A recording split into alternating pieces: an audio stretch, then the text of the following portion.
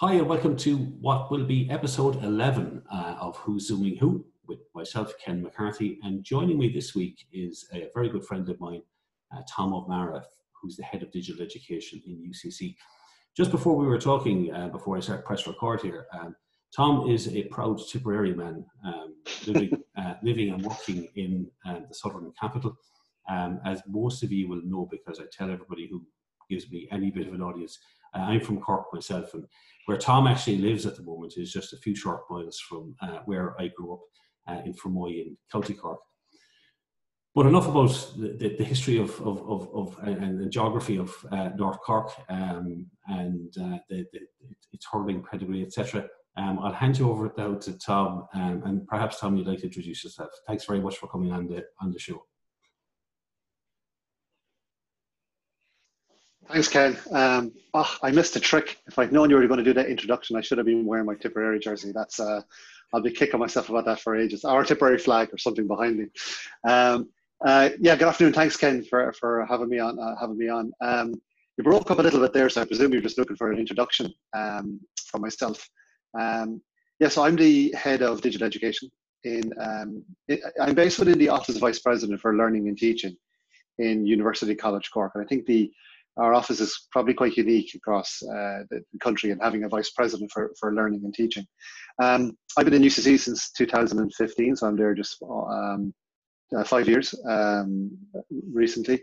Before that, I ran the distance learning service for the National Adult Literacy Agency, NALA, for 9 years, and that was a very rewarding experience and great to work with them. So I developed things like WriteOn.ie and all their accreditation systems, as well as working on a TV series.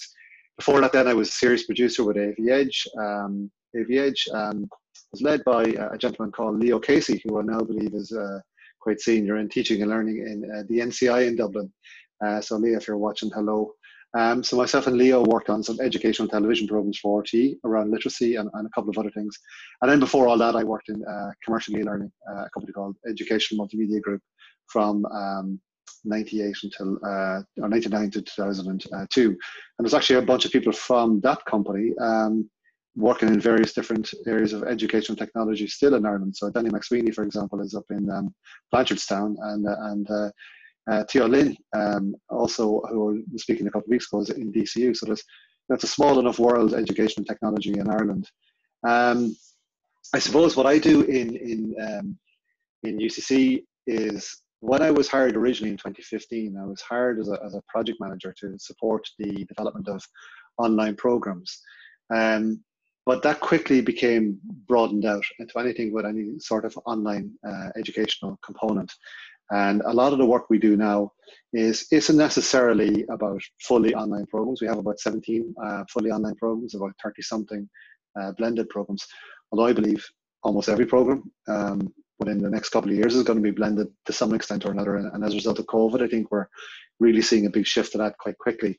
So I work on lots of other things like design of learning spaces in UCC, digital badges. I work on a whole bunch of different program approval panels within UCC, and then I would input into the QQI, IUA committees, everything, anything to do with education technology. Somebody kind of grabs me and asks me to go in and give an opinion on it. And as a Tipperary man, I'm especially talking to Cork people, I'm not shy in giving my opinion. So that's my potted history, if you like, Ken. Yeah, no, it sounds absolutely fantastic, and how you can remember all those names from way back when is good. And as you know, NALA have a centre below ourselves in WIT, so yeah, I'll be familiar with the work that NALA does. For a long while, I was working in the office right next door. I do have to admit, I do love your title of head of digital education, and that it kind of broadens it out. It broadens it out a bit beyond what we might think of as online learning or technology enhanced learning. And I'm a big fan. I do think names and titles and what we call ourselves matter. And I'm a big fan of digital education because I think it's very inclusive, because it includes both on campus and online activities. That's a very interesting point, because I think when I started in UCC we had learning technologists. So I inherited a team of learning technologists, and some of the guys you'll know. So Patrick Kiley, who's very well known in circles, Sarah Thalen, Claire Fennell, and Sophie Gann, Rihanna Peck. So people now who'll be well known in that regard. But one of the problems I had with that was learning technologists didn't exist to me before I came to third level. So they don't really exist in the real world, if I can call anything that's not higher education the real world. And I really struggled with the idea of technologist being in anybody's title, because if you walk in to talk to somebody and you're a technologist, well, then the default conversation is going to be around technology. So what I suggested to the guys was we would change the job titles to instructional designers. And my own educational background is I have a master's from the Open University in online distance education, but I also had a certificate from Capella University in the States in instructional design, and I had been an instructional designer. And I like the idea that really what we're talking about is education, and it's the technology bit may or may not come into it. So I'm very open in talking to people, saying, well, look, I'll listen to what you have to say and I'll listen to what you need, but I'm also very open to walking away saying, do you know what, you don't need technology, you don't need anything more, you're doing a great job. I can't bring anything more to that. So we changed the job title to instructional designers, and that worked. And then about a year and a half ago, I think I changed my job title to head of digital education, because my job title was online learning project manager. And I suppose I didn't really see myself as a tie wearing project manager. And I wasn't exclusively focused on online learning either. And we did a quality review last year, and we had a lady called Fiona Strawbridge, who's the head of digital education for University College London. She was our extern who came over. And I got talking to Fiona quite a bit. And a lot of what they were doing in UCL, and we've picked up on the Connected University piece from UCL as well, but a lot of what they were doing around digital education kind of chimed with what I was doing. And it was, I think you're right, I think digital education is a much broader term, and I think it probably more accurately reflects what we're doing. So the online stuff, the blended stuff, I could kind of drop, but it's the digital education is of more interest to me. So I think titles do matter, absolutely. Yeah, no, I think what I like about it is that it's very inclusive and it's very broad. I think when you start boxing things off by calling it online, or even blended is a word, and I know, notwithstanding the fact that you said not a lot more of what we're going to be doing is blended. I have a confession to make. I absolutely detest the word blended. I think it's even hybrid is slightly better. But blended it is, and that's the terminology that's used. But I do think that, digital it's an easier concept to grasp, and digital exists in all formats, online, offline, etc. You mentioned Connected University there. We were talking about the UCL. What do you mean by that, or what project is that you refer to? So in November 2018, UCC launched its first ever academic strategy. It's called the Connected University Strategy. And the idea, I suppose, is that everything's connected, right? So we're actually looking at all the different facets of students. So what are we trying to produce? We're not necessarily trying to produce somebody who is who's exclusively grounded in, say, an academic discipline. We want people who are good team workers, good communicators, people who can make a contribution to society, people who can change the world. And that's really the idea. So as a university, we want to be connected to our students, we want to be connected to our academic staff, we want to be connected to industry, we want to be connected to the sustainability agenda, which we're big on in UCC. So the Connected University is this nice idea that all of these things are connected together, and we should consider all of those things. And in the context of digital education or digital fluency, which is one of our graduate attributes, the idea, I suppose, is that the way people often see digital skills as being a separate subset of skills. They think, oh yeah, I need to improve my digital skills, so I'll go and do a degree in English, and I'll go and learn how to use, do the ECDL qualification as well, for example. Well, what I'm saying to people, and what we're saying as part of our Connected University, is all of that stuff should be integrated into what you're doing. So you shouldn't be seeing it as a separate thing, and that's challenging for many academic staff, because now they have to, people who said, well, I deal with, and I'm not picking any particular discipline here in case anyone was watching this is going to kill me afterwards, but I'm not, I'm an archaeologist, I'm not dealing with bloody, Microsoft Word.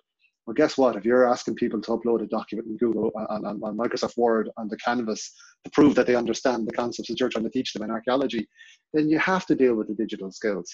So it's that idea that everything is connected, and that's really what we mean by the connected university.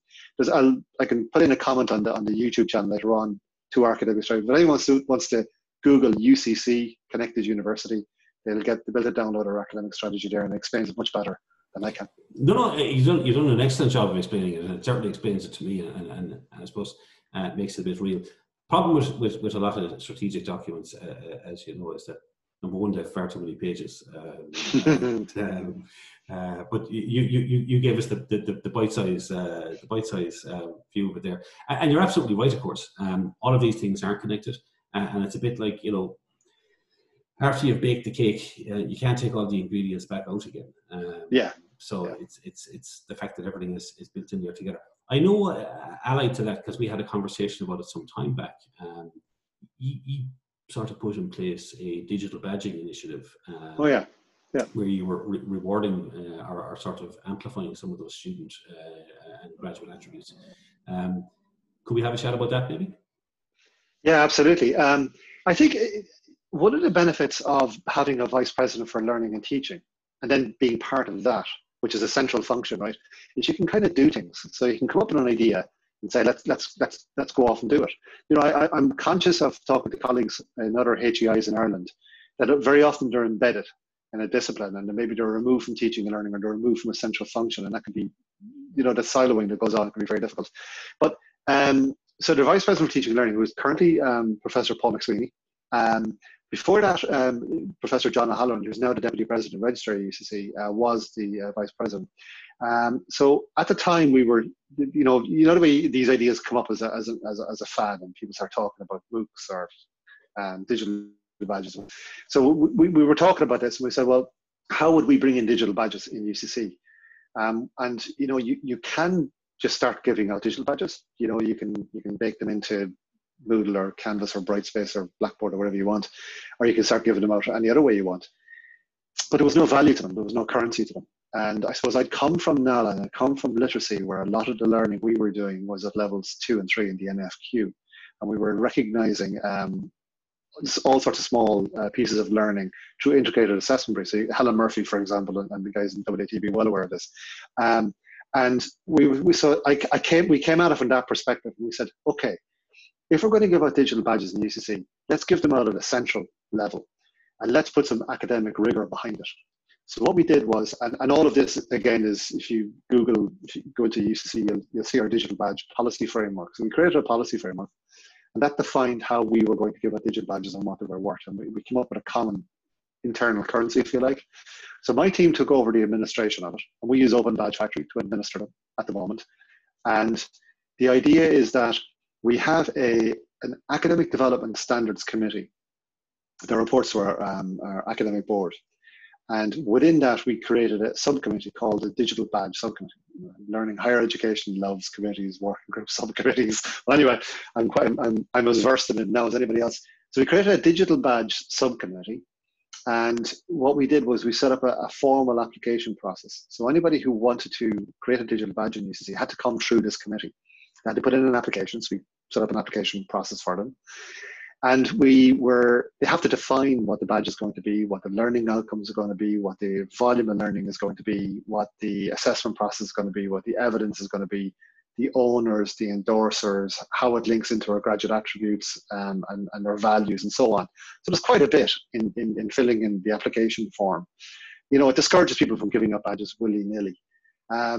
And we very quickly decided that, okay, to get a digital badge, you have to do something that's the equivalent of 15 to 20 hours of student effort. Now, we're looking at changing that around a bit in the next while. We're going through revision at the moment, probably looking at somewhere between 20 to 30 hours, so equivalent to 1 ECTS credit. That's part of our thinking around micro-credentials and where we're going with that, maybe in Ireland in the future. So people put in application forms. We then meet as a committee, and we review them online, and then we meet. And if the badge is approved, we then create the badge for the person, centrally on Open Badge Factory. The people go off and run the learning locally. We reserve the right to go in and audit any evidence that they develop as part of that. They then come back to us when the badges, when the course or the content or the effort is complete, and say, yes, these 5 people are entitled to digital badge. And we literally just put it into Open Badge Factory, and the person gets their digital badge. It goes up on LinkedIn or wherever they want to put it. I suppose one of the things that we noticed when we were doing digital badges was we don't give out digital badges for accredited learning. So it's for non-accredited, typically extracurricular activities. And we had a very much an eye on graduate attributes. So we're trying to think about what type of students, what type of graduate do we want in UCC? So we want someone who's going to make a contribution to society, who's interested in social justice, who has digital skills, or whatever it is. So what we found was, after we launched that in January 2018, I think, and to date we've given out 53 different badges to well over 1,000 earners, people who are entitled to digital badges. And most of those are students, but there's a combination of staff and students.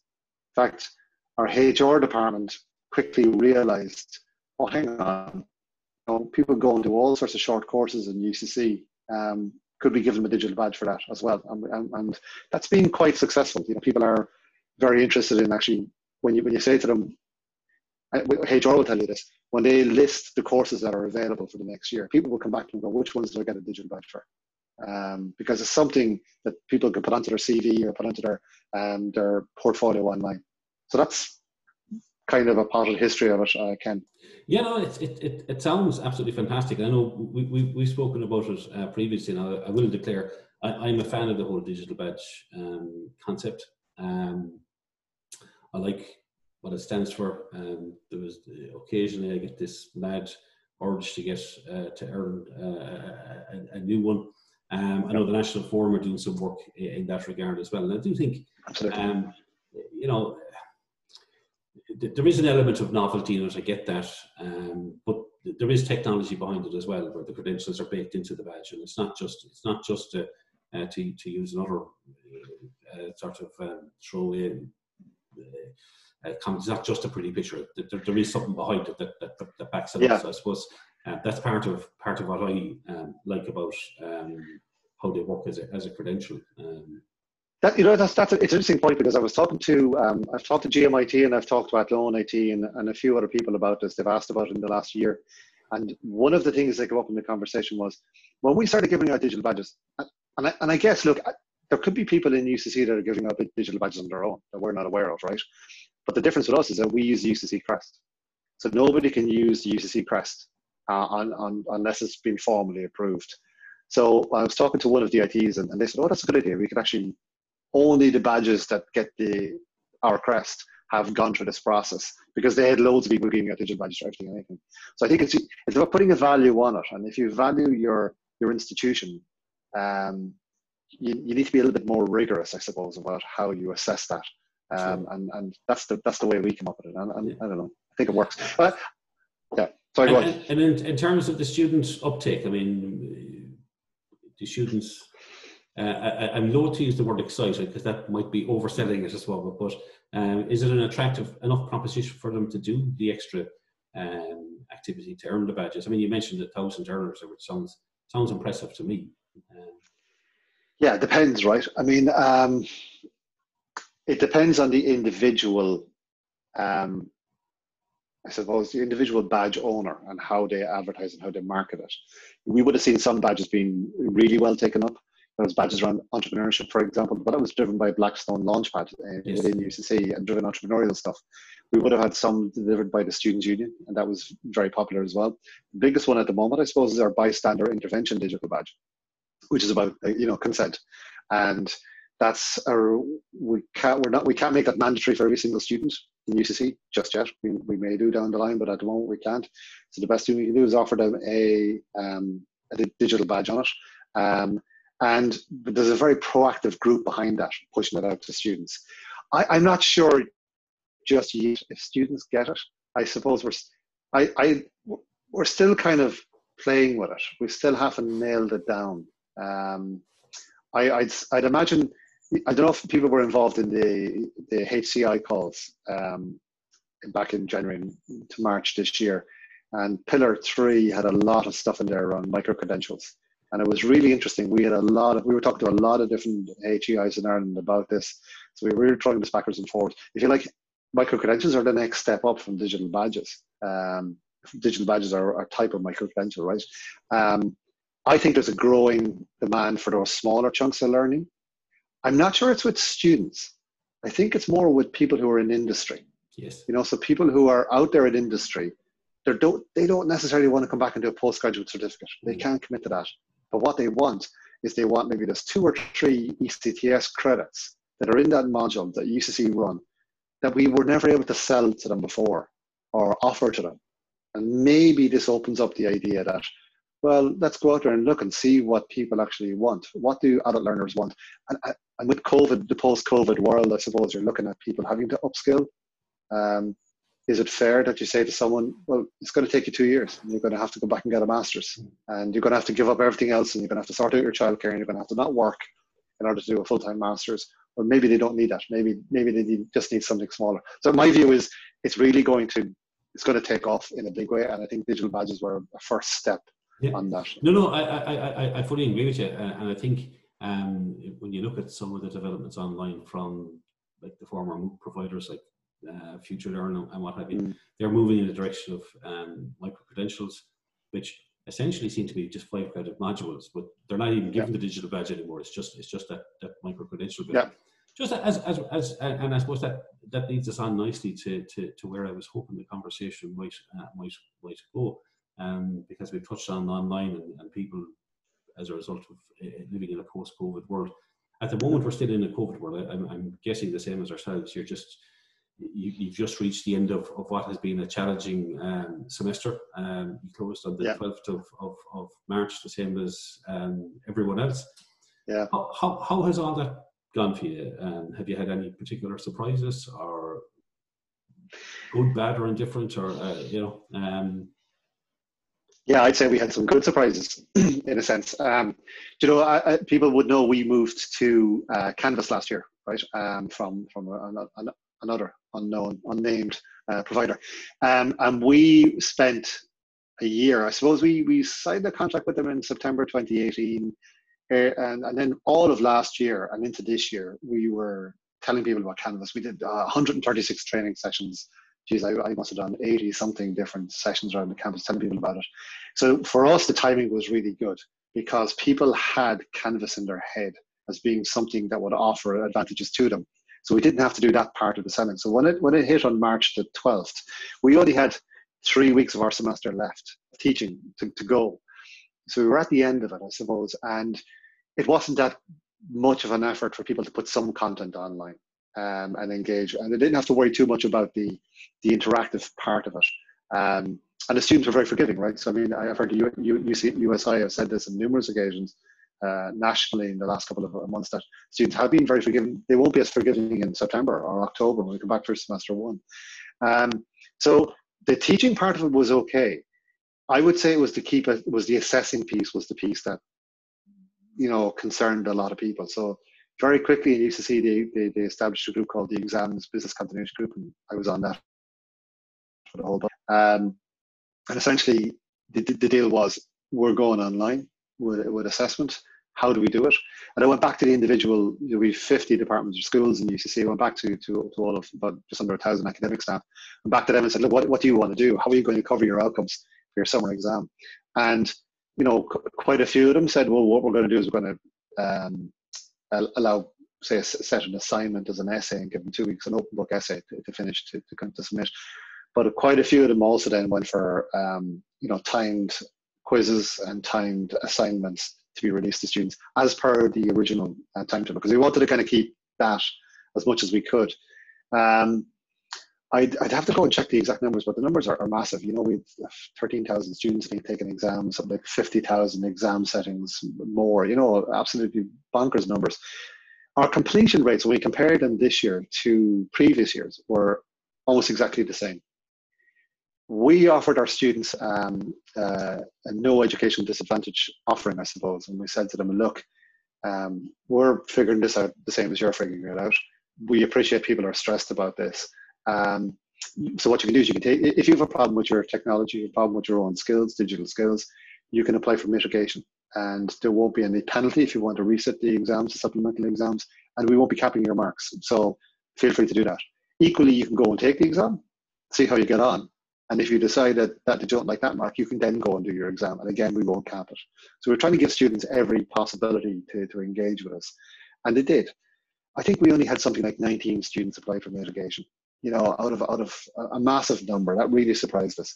The people who did, it was nothing to do with the systems or the approaches we took in UCC for the most part.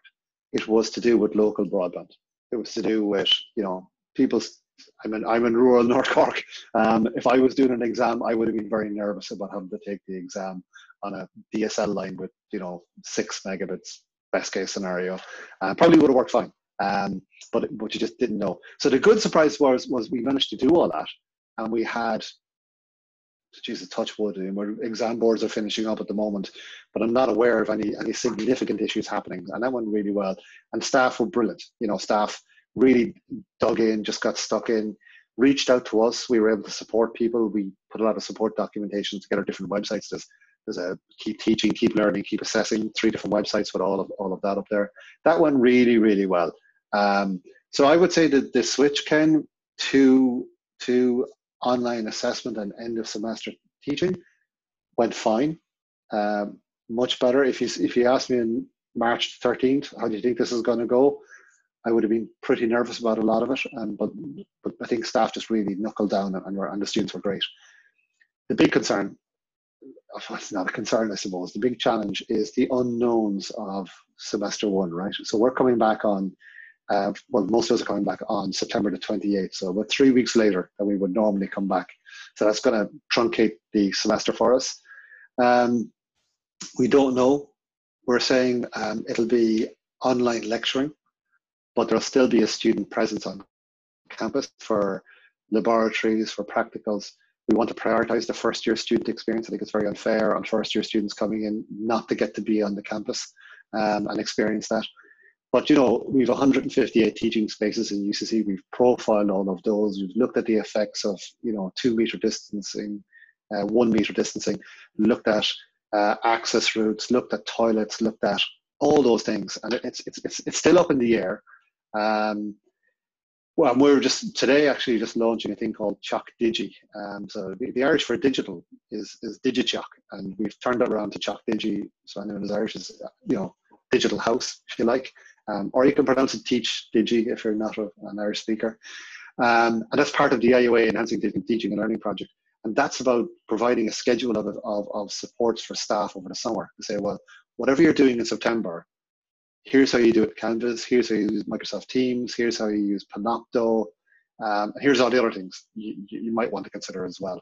And I would say we're just at the start of that. People are getting out of exam mode now, and we're just beginning to figure out and think about September. No more than anybody else. So yeah, it's just the unknowns, isn't it? It's a little bit daunting. Absolutely, and it's refreshing to hear you step through it there. Because a lot of the same challenges and a lot of the same thoughts, I guess, probably ran through our minds and probably the minds of most other people in HCIs throughout Ireland. We did have Garrod O'Sullivan, your counterpart at CIT, on the podcast a couple of weeks ago, and they just moved to Canvas as well. So there's a Canvas takeover starting in Cork, obviously. To be fair to CIT, they were a little bit ahead of us. I'll give them credit on that one. Okay. Very good. But yeah, no, he spoke exceptionally highly of it as well. I think, like, we were pleasantly surprised. We run Moodle as I think you know in WIT, and it kind of was like we were certainly not so much for the delivery side of it, because we reckoned we were far enough in at that stage that there wasn't going to be any huge or sudden surprises. We probably were slightly worried about some staff who may not have been using the platform, or may not have been very comfortable using the platform, but there was very, very little of those, I'm happy to report.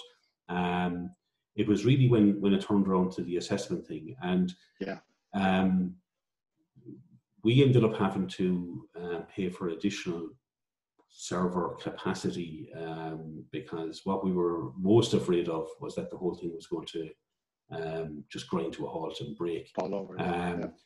Thankfully, it didn't. So we managed to navigate those choppy waters. Interestingly enough, actually, what is causing us some degree of head scratching, I guess, at the moment is trying to figure out how we facilitate semester one repeats in August. So that's something that's occupying our minds at the moment. As you look, I know you're well aware of it as well. The academic calendar in the IoT sector is slightly different, and we're up against hard stops in June and September. So a lot of our academic staff are off over the summer months.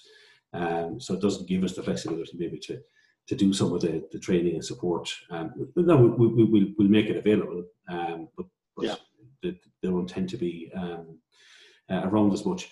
But yeah, no, it's certainly been a baptism of fire. And I was I joked at a meeting we had with our own president just the other day that I was only in the job in WIT, I think, about 2 months when all this started, and the job, as it was described to me, you mentioned Helen Murphy there, who I work for in WIT. The job, as it was described to me, was to come up with a strategy for digital teaching and learning. And I said, if only I'd known it was as simple as coming up or releasing a global pandemic, and my job was done. So nowhere in my frame of reference was that idea. Do you know what I think there is interesting thing about that, Ken? I think, I know lots of people have said this as well, right? Is what we're saying to people is, look, that wasn't online teaching. You know, that was just an emergency response to something. You know, please don't think that, you know, you're going to rock up 2 weeks before semester one begins and suddenly just stick stuff up on the VLE. You know, I'm sorry, but you're just going to have to think about that a bit more. Now, if it was for half a semester and we knew it was finishing on a certain date, you go grand. But geez, we don't know when this is going to end, do we? And I think we kind of have to plan for that. And we're trying to make it as simple for staff as possible. But at the same time, we have an obligation to say this can be very complicated because you're going to like, you won't have for example, with first year students, you won't have a rapport with those students. Of course, yeah. You know. Yeah, they won't know you, and they won't know each other, and you need to facilitate that familiarization in some way. I am slightly, and you're right, absolutely, of course. I'm not saying that this, I'm not trying to pretend for 1 second that online is done now. But I think it probably is a first step, right? Yeah. So that there was probably some diehard, reluctant people out there that were just used to doing things the way they always did them. And that's, look, I get it. There's plenty of aspects of my life that I'm a bit like that. I probably kind of summarized it in 2 ways to some people, that, you know, using the digital tools, even if you're not using them 100% right just yet, probably isn't as hard as you thought it was going to be. Yeah. And it probably wasn't as bad as you feared it was going to be either. It is only, like, literally is a very small first step in what could be a much longer journey. One of my other guests who I had on the podcast, I think in week 3, was Orla Farrell from DCU, and they had just delivered the Open Teach course online, which was only a 2-week course. But the funny thing is, they spent 5 months planning that. So it seems you know, it's the times are almost reversed from where we find ourselves now, where you have 2 weeks to plan 5 months, as opposed to 5 months to plan 2 weeks. Yeah. So moving on, I suppose, to September, and just finishing up on this, because I'm conscious that I'm taking up loads of your time. You're grappling with all of the same challenges, I guess, that all of the rest of us are facing. You did mention that first year cohort and giving them the online campus experience, or the on-campus experience, as opposed to the online experience. How do you think we can make them feel more at home online? I suppose one thing I will say just before I let you answer the question, maybe this is me thinking about it myself, the way they finished their Leaving Cert means that they would have had some online experience that they wouldn't have otherwise had. So maybe they're not the same as the first years we would have had 12 months ago. How do you think that's going to go? Yeah, do you know, it's I don't know. It's, you know, this whole conversation about digital natives, you know, and there used to be an assumption. I think we're over it now. But it was an assumption that kids were coming in at 17, 18 at the university and God, they were fabulous and they could do everything online. And then quickly we kind of realized, actually, do you know what? Their digital skills are very different to the digital skills we need people to do. And unless they've gone through a particular school and maybe done an ECDL module, they probably don't have some of the skills we need. And God forbid they don't have a lot of a cop on online as well about how to behave online, the etiquette aspect of the whole thing. So there's that whole thing to go through. My own daughter is she's 13 and she's in school. So I experienced they were using Edmodo in her school, and I was kind of curious to see how she was engaging with it and how her friends were engaging, how the teachers were engaging with it. It's a very different experience, I think, to what's happening. I think probably one of the big messages we have, or we'll try to get through to staff, is think about that. Think about how you engage and build a rapport and build a relationship with students if you're not going to be physically seeing them in the lecture theatre, around the campus, if they're not going to be bonding with their friends. So think about, you know, group work. Think about using video to introduce yourself. Think about using interactive software like Microsoft Teams or Big Blue Button on Canvas. And talk to us about that. And I think what's going to happen is you're probably going to, I hope anyway, and we're slightly different to the IoTs in that we staff are around in universities right over the summer. We kind of have a captive audience in many ways. So I think what you're going to see is probably communities of practice develop across the university. So we've just created a team today, for example, around ChalkDigi. We're hoping people will use that to engage in a conversation. And we have lots of people who've done it really well, right, Kent? I mean, you know, we all know the academics who've taken to the online environment like a duck to water, and I've seen stuff being done in UCC I never thought of. That's worked really well. We want those guys to share experiences with their colleagues. But also the student voice is really important. We've been, I've been very lucky in my time in UCC. All of the student education officers I've worked with for the last number of years have been brilliant. But I have to say, and pay tribute to a lady called Catherine Dawson, who's the outgoing education officer in UCC, and she's been absolutely superb for the last couple of months. She really came into her own, you know, engaging with the exams, business continuity, representing students, getting the views back from the class reps. And I hope that will continue. So we learn together. You know, we're not going to get it right. There's going to be patchy experiences, I would imagine, in September. But as long as people are communicating, as long as the students are keeping those channels of communication open, to staff, to us, to the Students' Union, and the staff are willing to listen and learn and move things, and they will, right? I mean, they want to know as well how to make things better. Do you know what? Christmas is the most interesting thing for me. I think by the time we get to Christmas, we'll have a full semester done. I'm guessing COVID probably won't be over, or it'll be still knocking around. I think we'll be in a much better position to know what really works and what doesn't work. I don't think we know yet. I think the 3 weeks at the end of March, from March 12th, wasn't enough to tell us a huge amount. And I think the assessment experience probably doesn't tell us a huge amount yet. So I don't know if that answers your question. I think we'll just learn together. It does. And I think the nicest thing that you hit upon there is that this is all a bit of an experiment, and we have to embrace it as such. And I guess it's about embracing the best and making the most of it. I've said this every week as I finish up these things. So it's become almost like a catchphrase, and it sounds a bit trite at this stage. But time flies when you're having fun. We've been speaking for almost 40 minutes, I believe. So I've even got an extra 10 minutes, out of you for free. All it remains for me to say is Tom O'Mara, Head of Digital Education in University College Cork. It's been an absolute pleasure to speak with you. And thank you very much for your time and insight and sharing it with us. And you, Ken, that's been great. Always welcome these conversations, and look forward to talking to you in the near future as well. Absolutely. We'll catch up in real life, as they say. Absolutely. Thanks.